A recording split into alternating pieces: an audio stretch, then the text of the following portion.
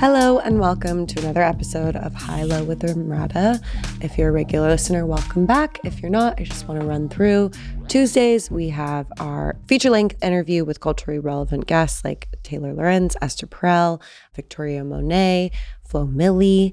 On Thursdays, we do an Amrata Asks, where I do a deep dive in onto a topic that's been on my mind or could be related to current events or a book or a recent interview. And also every Thursday, we drop an exclusive subscriber-only talkback episode where I play your voice notes and respond to your comments. If you want to hear what you're missing, use the free trial feature on Apple Podcasts to check it out. I really love that episode. All right, this week we're doing one related to the news. We're going to be talking about the intersection of the legal world and celebrity. If you follow entertainment or pop culture news, which everyone and their mother does now, there have been quite a few prominent cases and legal developments over the past few months as they pertain to very big stars. A couple examples, Tory Lanez, Meghann Thee Stallion shooting trial, the actor Danny Masterson's recent convictions for his sexual assault. But obviously, in the past year, there's been Johnny Depp versus Amber Heard trial, obviously got a lot of coverage, and plenty of other important but lesser known legal battles that play out on a daily basis. Meghann Cuniff, a legal affairs reporter, played a crucial role in providing accurate information during the high-profile trial of Tory Lanez, who was charged with shooting Meghann Thee Stallion and sentenced to 10 years. Amidst widespread online speculation and a lot of misinformation, Cuniff earned the nickname Meg the Reporter as she became a trusted source of information, especially among Meghann Thee Stallion's fan base, the Hotties. She's also been verbally attacked for her reporting, both online and even in the courtroom. And Tory Lanez himself has had some pretty terrible things to say about her. We are going to have her on today to discuss a lot of things that have come up actually in the Taylor Lorenz interview about traditional media versus all the media we get from different sources online, about misogyny and celebrities and privacy with these cases, so much more. After this break, we will be back with Meghann Cuniff.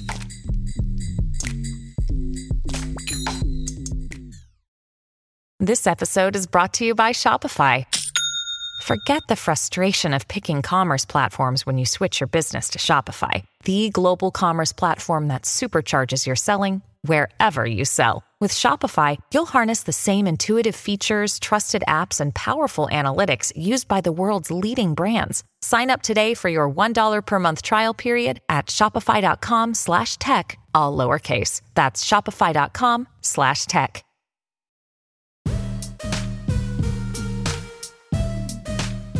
Welcome back to High Low with Amrata. Thank you so much for doing this. I really appreciate it. Yeah, thanks for having me. All right, let's just jump right in if that's okay with you. Sure. All right, well, first off, I just wanted to kind of introduce you to our listeners. Can you tell us who you are and what you do? Yeah, I'm Meghann Cuniff, and I am a legal affairs journalist in Southern California. I cover trials in Orange County in LA, a lot of celebrity cases, and then some federal public corruption cases thrown in. I read that you come from a family of legal scholars and that you actually remember your dad discussing the O.J. Simpson trial during dinners. Have you always known what you wanted to do? I've always been interested in the law, and I've always been geared toward journalism for sure. It was always between being a lawyer and being a journalist, and journalist was always first on the list. So being able to combine the law and journalism is really kind of a dream come true. I wanted to ask you about the ethos around what you do. I'm curious about your personal ethos and why you think it's so important for folks to have access to the information you provide.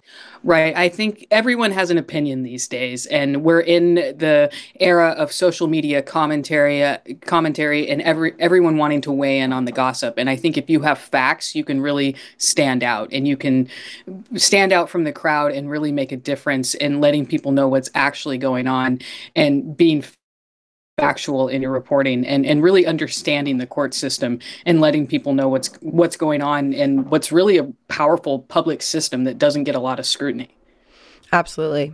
A lot of people first became familiar with you and your name during your reporting of the Tory Lanez trial over his shooting of Megan Thee Stallion. I wanted to get into some of the specifics later, but more broadly, I'm just curious about what your experience was like covering this case as an independent reporter. I assume you have a lot of choice in which stories and legal matters you choose to cover. Absolutely. It was definitely an experience. And really, it's the case that really spurred me to independence because I was covering the trial when I was at Law and Crime News initially. I was up in LA Superior Court covering Harvey Weinstein's trial.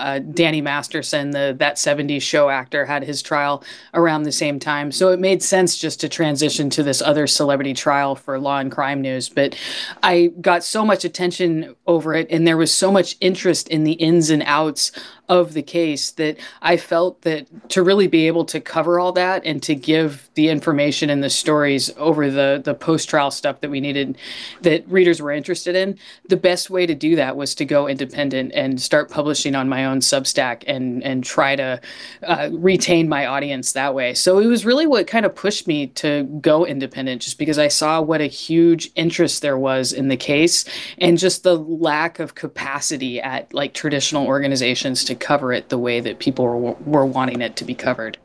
Wow, I didn't realize that was why you went independent. That's very interesting. During the Tory Lanez and Megan Thee Stallion case, you said the first big tweet that I saw was that somebody had taken my picture and they said, "It's unfortunate that a white woman with a bob is our only source for accurate information." What was your reaction to seeing that for the first time? I remember just being taken aback at how many likes it had. It had like 11,000 likes or something, and I was just kind of blown away by those numbers. But it struck me how personal this was for people. And of course, you kind of focus on the Bob comment. And one of my friends was like, "Are they making fun of your hair?" And I said, "No, I don't think they are. Like, I don't think I should take this as any kind of personal attack against me. It's just a broader point about Black representation in the media that, I shouldn't take personally. If anything, they're complimenting me in a way." It just showed what a personal case this was for people and how much interest there was, and then how symbolic it was about Black representation in media and the way mainstream media covers cases that are important to non-white communities. Absolutely. I mean, obviously, this case is even still. I mean, Drake said something the other night about Meg Thee Stallion at his concert. It still seems to sort of be this really divisive case. And I know you quickly kind of seem to earn the respect and trust of a lot of Meg's fans and supporters. But I also imagine it was really difficult to deal with the other side of Tory's fandom. What has it been like? What was so interesting was that it really came up after the trial. During the trial, one, I was so busy covering the trial that I wasn't really paying attention to all the chatter. But everyone on both sides was really tuned into me for information. And then it was after he got convicted and the reality kind of set in for his fans that he was in jail and this was it, that they really started scrutinizing me and attacking me. And they seemed to think that they could wage some kind of public relations campaign and it would help his chances for a motion for new trial. I'm just not quite sure what it was, but it really formed in the months after the trial. And it was just surprising because it was so personal and vicious, but then it also just seemed pointless. I mean, it was just chatter on the internet that you can block people over. I mean, the idea that I was actually being harassed when I could just block them, I mean, it just seemed kind of silly. And in the end, he didn't get a new trial and he got sentenced to 10 years in prison. So I'm not really sure what they were trying to accomplish. But you also had to deal with some of that from Tory and his defense attorney directly, right? They said some pretty terrible things about you. Yes, there was a moment in the summer where I covered a lawyer who was trying to come in on Tory's case, and she'd met with him in jail, and she did an interview with me. And I saw it as being a frustration on their part with a lack of control of the message. And I've heard that from other people who've followed this case for so long, that the way the hip hop blogs work and the news cycle in the hip hop industry works is that it's pretty easy to control the news cycle and feed information to these blogs. So Tory Lanez was so used to doing that then a journalist came in who he didn't really have any control over. And I'm covering something in the summer involving a lawyer that they just didn't like the news. So Jose Baez, the prominent lawyer in Florida, who I think people might know from the Casey Anthony case all those years ago, he was representing Tory. And he went on his Instagram story. And actually, first of all, Tory Lanez's team went on Tory's Instagram story and said, with all due respect, don't believe anything Meghann Cuniff says. She's very biased against Tory and has an agenda. So all it really did was raise my profile quite a bit because he has so many followers. And I remember my website traffic just spiking that day because people were Googling me. They didn't know. But I really seem to have gotten under their skin in some way.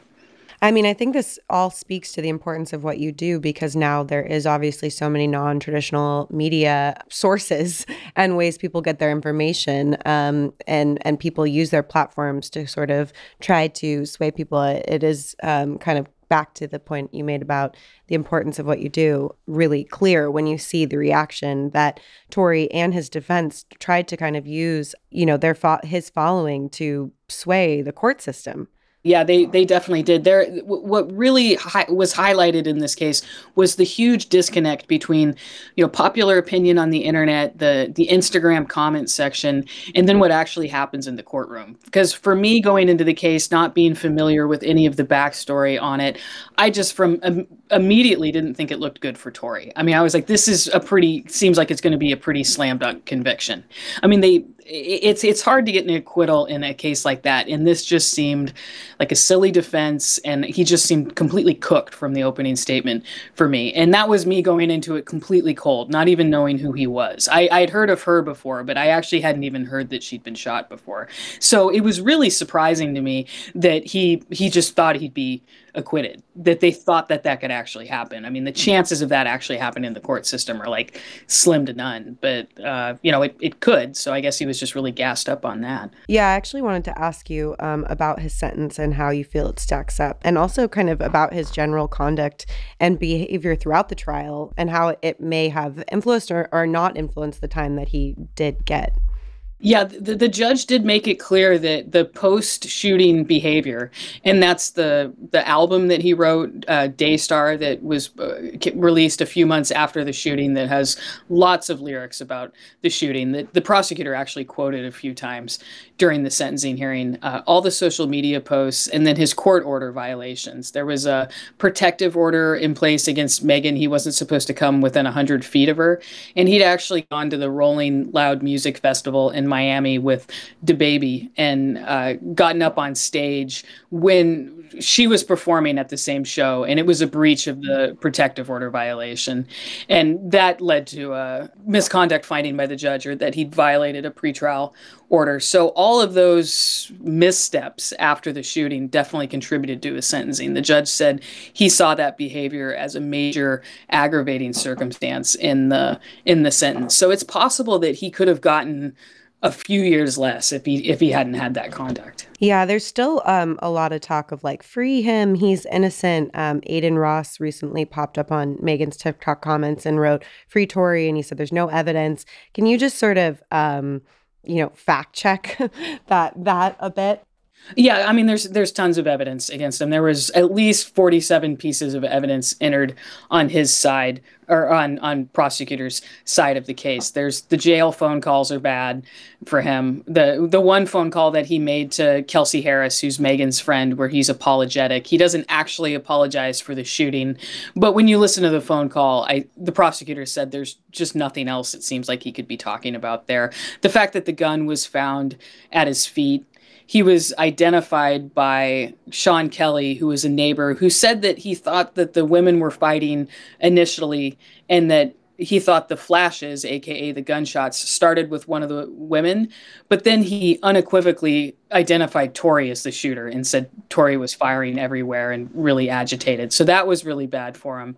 And I mean, there's just a culmination of evidence here that contributes to that. And I think that kind of messaging against Meghann is something that she might just have to, we might be enduring that for a long time, because I don't feel like these people are open to facts. I don't feel like we could sit them down and go through the evidence and go through the trial with them and have them understand, because in the end, this information is all out somewhere. But just the misogyny that she's always faced, the idea that that's just going to completely go away, I think it's just kind of a sad commentary on some of those people that they choose to do that.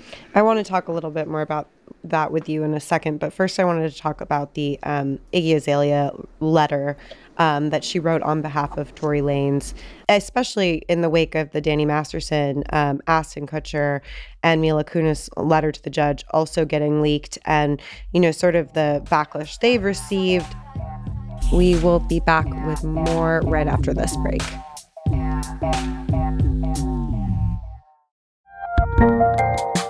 There's a lot happening these days, but I have just the thing to get you up to speed on what matters, without taking too much of your time.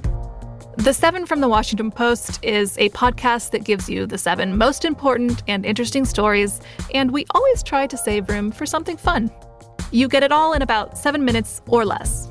I'm Hannah Jewell. I'll get you caught up with the 7 every weekday, so follow the 7 right now.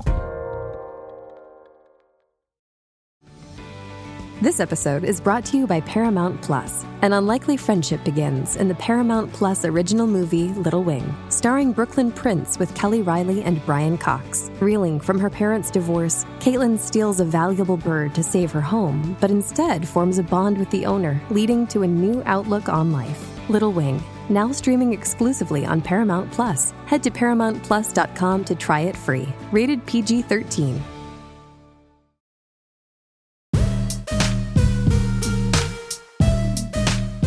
Welcome back to High Low with Emrata. I wanted to kind of get you just talking about how common it is for these sort of letters to be submitted and, how often are they leaked. It seemed like everyone was very surprised, Iggy and Ashton and Mila, that they got out. I don't know that they would have written these letters had they known they were going to be public. Can you talk a little bit about that? Yeah, they're so common in the court system. And I'm actually working on an article right now about that, just how these types of letters get filed really in every kind of case. And it's so common to hear from family members and friends about background of the criminal defendant, and whether there are calls for leniency or not is sometimes up in the air. But the letters are always public. And Iggy Azalea made clear, she said in her tweet that she was told that the letter wouldn't be made public, that it was for the judge's eyes only. And Ashton Kutcher almost said that in his video, but didn't quite. He just said that it was for the judge. Especially Danny Masterson's lawyers are really experienced. So I would be surprised if they had told Ashton that only the judge would see it, because these are so traditionally public records. In the federal court system, we could all just go online right now to a high-profile case in a sentencing and pull up the sentencing letters. Like when Elizabeth Holmes, America's favorite fraudster, got sentenced in the Theranos scandal, she had a ton of letters, and from some pretty prominent people.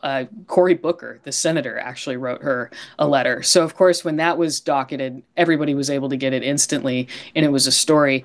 It's harder to get those documents in LA Superior Court because they're not just online. You can't just log in and download it, but they're still public records. So, and the judge in Lanez's case made clear that they would be put on the public record, and then the judge in Masterson's case too. So I think Tory Lanez's lawyers, Jose Baez not being from California and Matthew Barhoma not having that much experience with criminal sentencings in trial court, I think they just didn't know and must have just told Iggy Azalea wrong. But I would just be so surprised if Danny Masterson's lawyers had told Ashton that his letter wouldn't be out, because it's such a classic public record. And to me, it's kind of offensive and scary for the court system and democracy and public society that celebrities think that they can write letters to judges advocating for lenient criminal sentences in big public cases, and that nobody will ever know.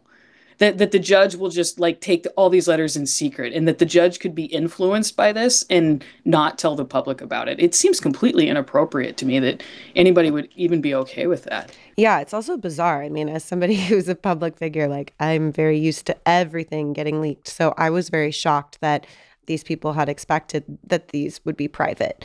And also just that their behavior privately in public would potentially be different is also alarming. I wanted to talk to you about the misogyny of all of this. I mean, you mentioned you covered the Danny Masterson case. We've talked about it a couple of times in regarding the letters and everything else, but also obviously the Amber Heard, Johnny Depp trial, and then even just the attacks that you faced. I know we could talk about this for hours, but I'm just kind of interested to hear your notes on how you think women are treated, specifically in the legal system, but also in the media, and how you think things would have maybe been different for you if you had been a man covering these high-profile cases. The legal system has obviously so much misogyny. I mean, if you look at big law firms and their partner counts, it's mostly men. The number of female judges, of course, pales in comparison to the number of male judges. But that being said, my years in legal journalism, like working for the Los Angeles Daily Journal and then ALM, I really didn't feel like I was treated with outright disrespect from the lawyers that I covered and the judges that I met with. To the contrary, I felt, if anything, that these people had more respect for me and treated me less condescendingly that I would get when I worked at like the Orange County Register and was covering the Board of Supervisors or county government. And it's like some public relations person who's like, oh, is this some story you're working on, hun?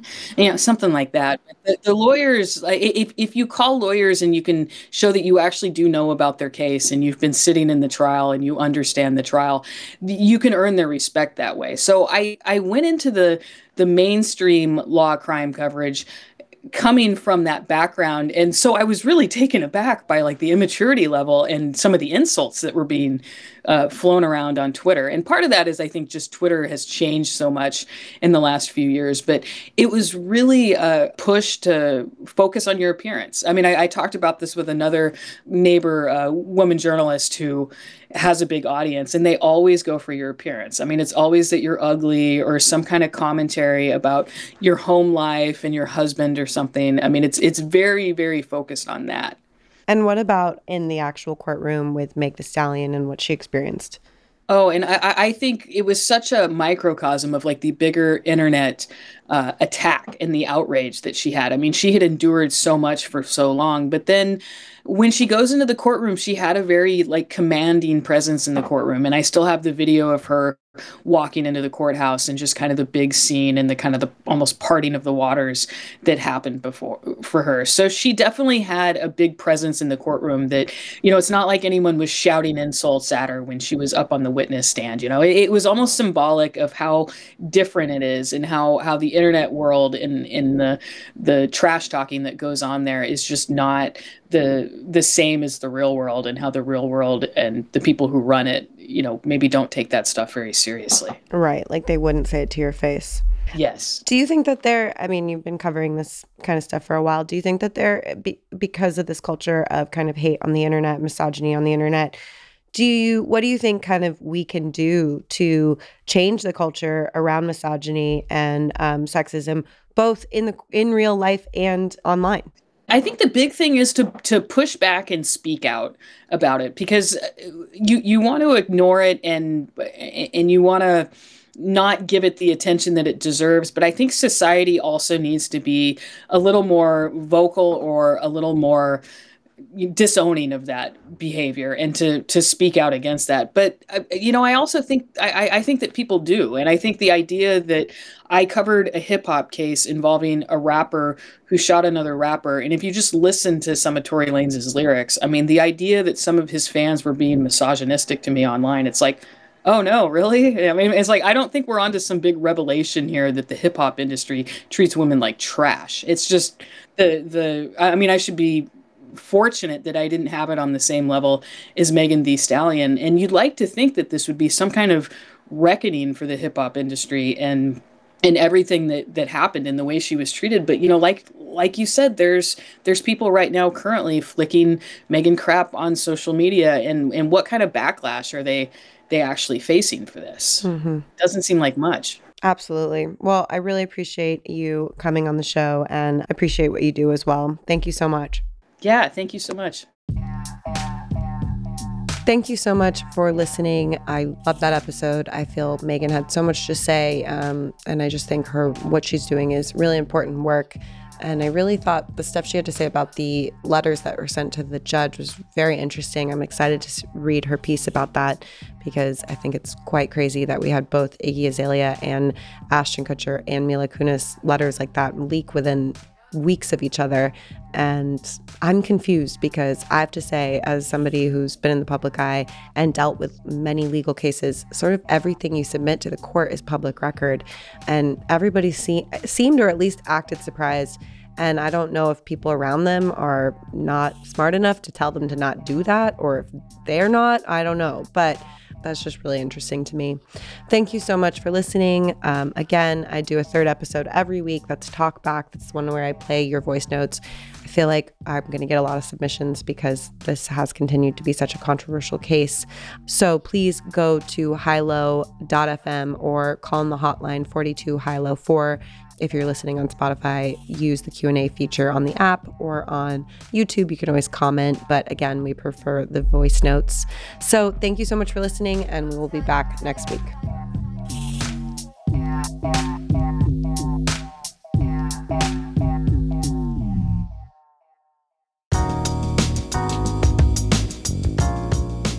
High Low with Emrata is a Sony Music Entertainment and Bitch Era Media production. Our executive producers are me, Emily Radikowski, Matt Raz, and Sarita Wesley. Our showrunner is Matt Raz. Our associate producer is Rachel Choder. Today's episode was engineered by Samantha Gatzik with original music by The Crystal Pharaoh.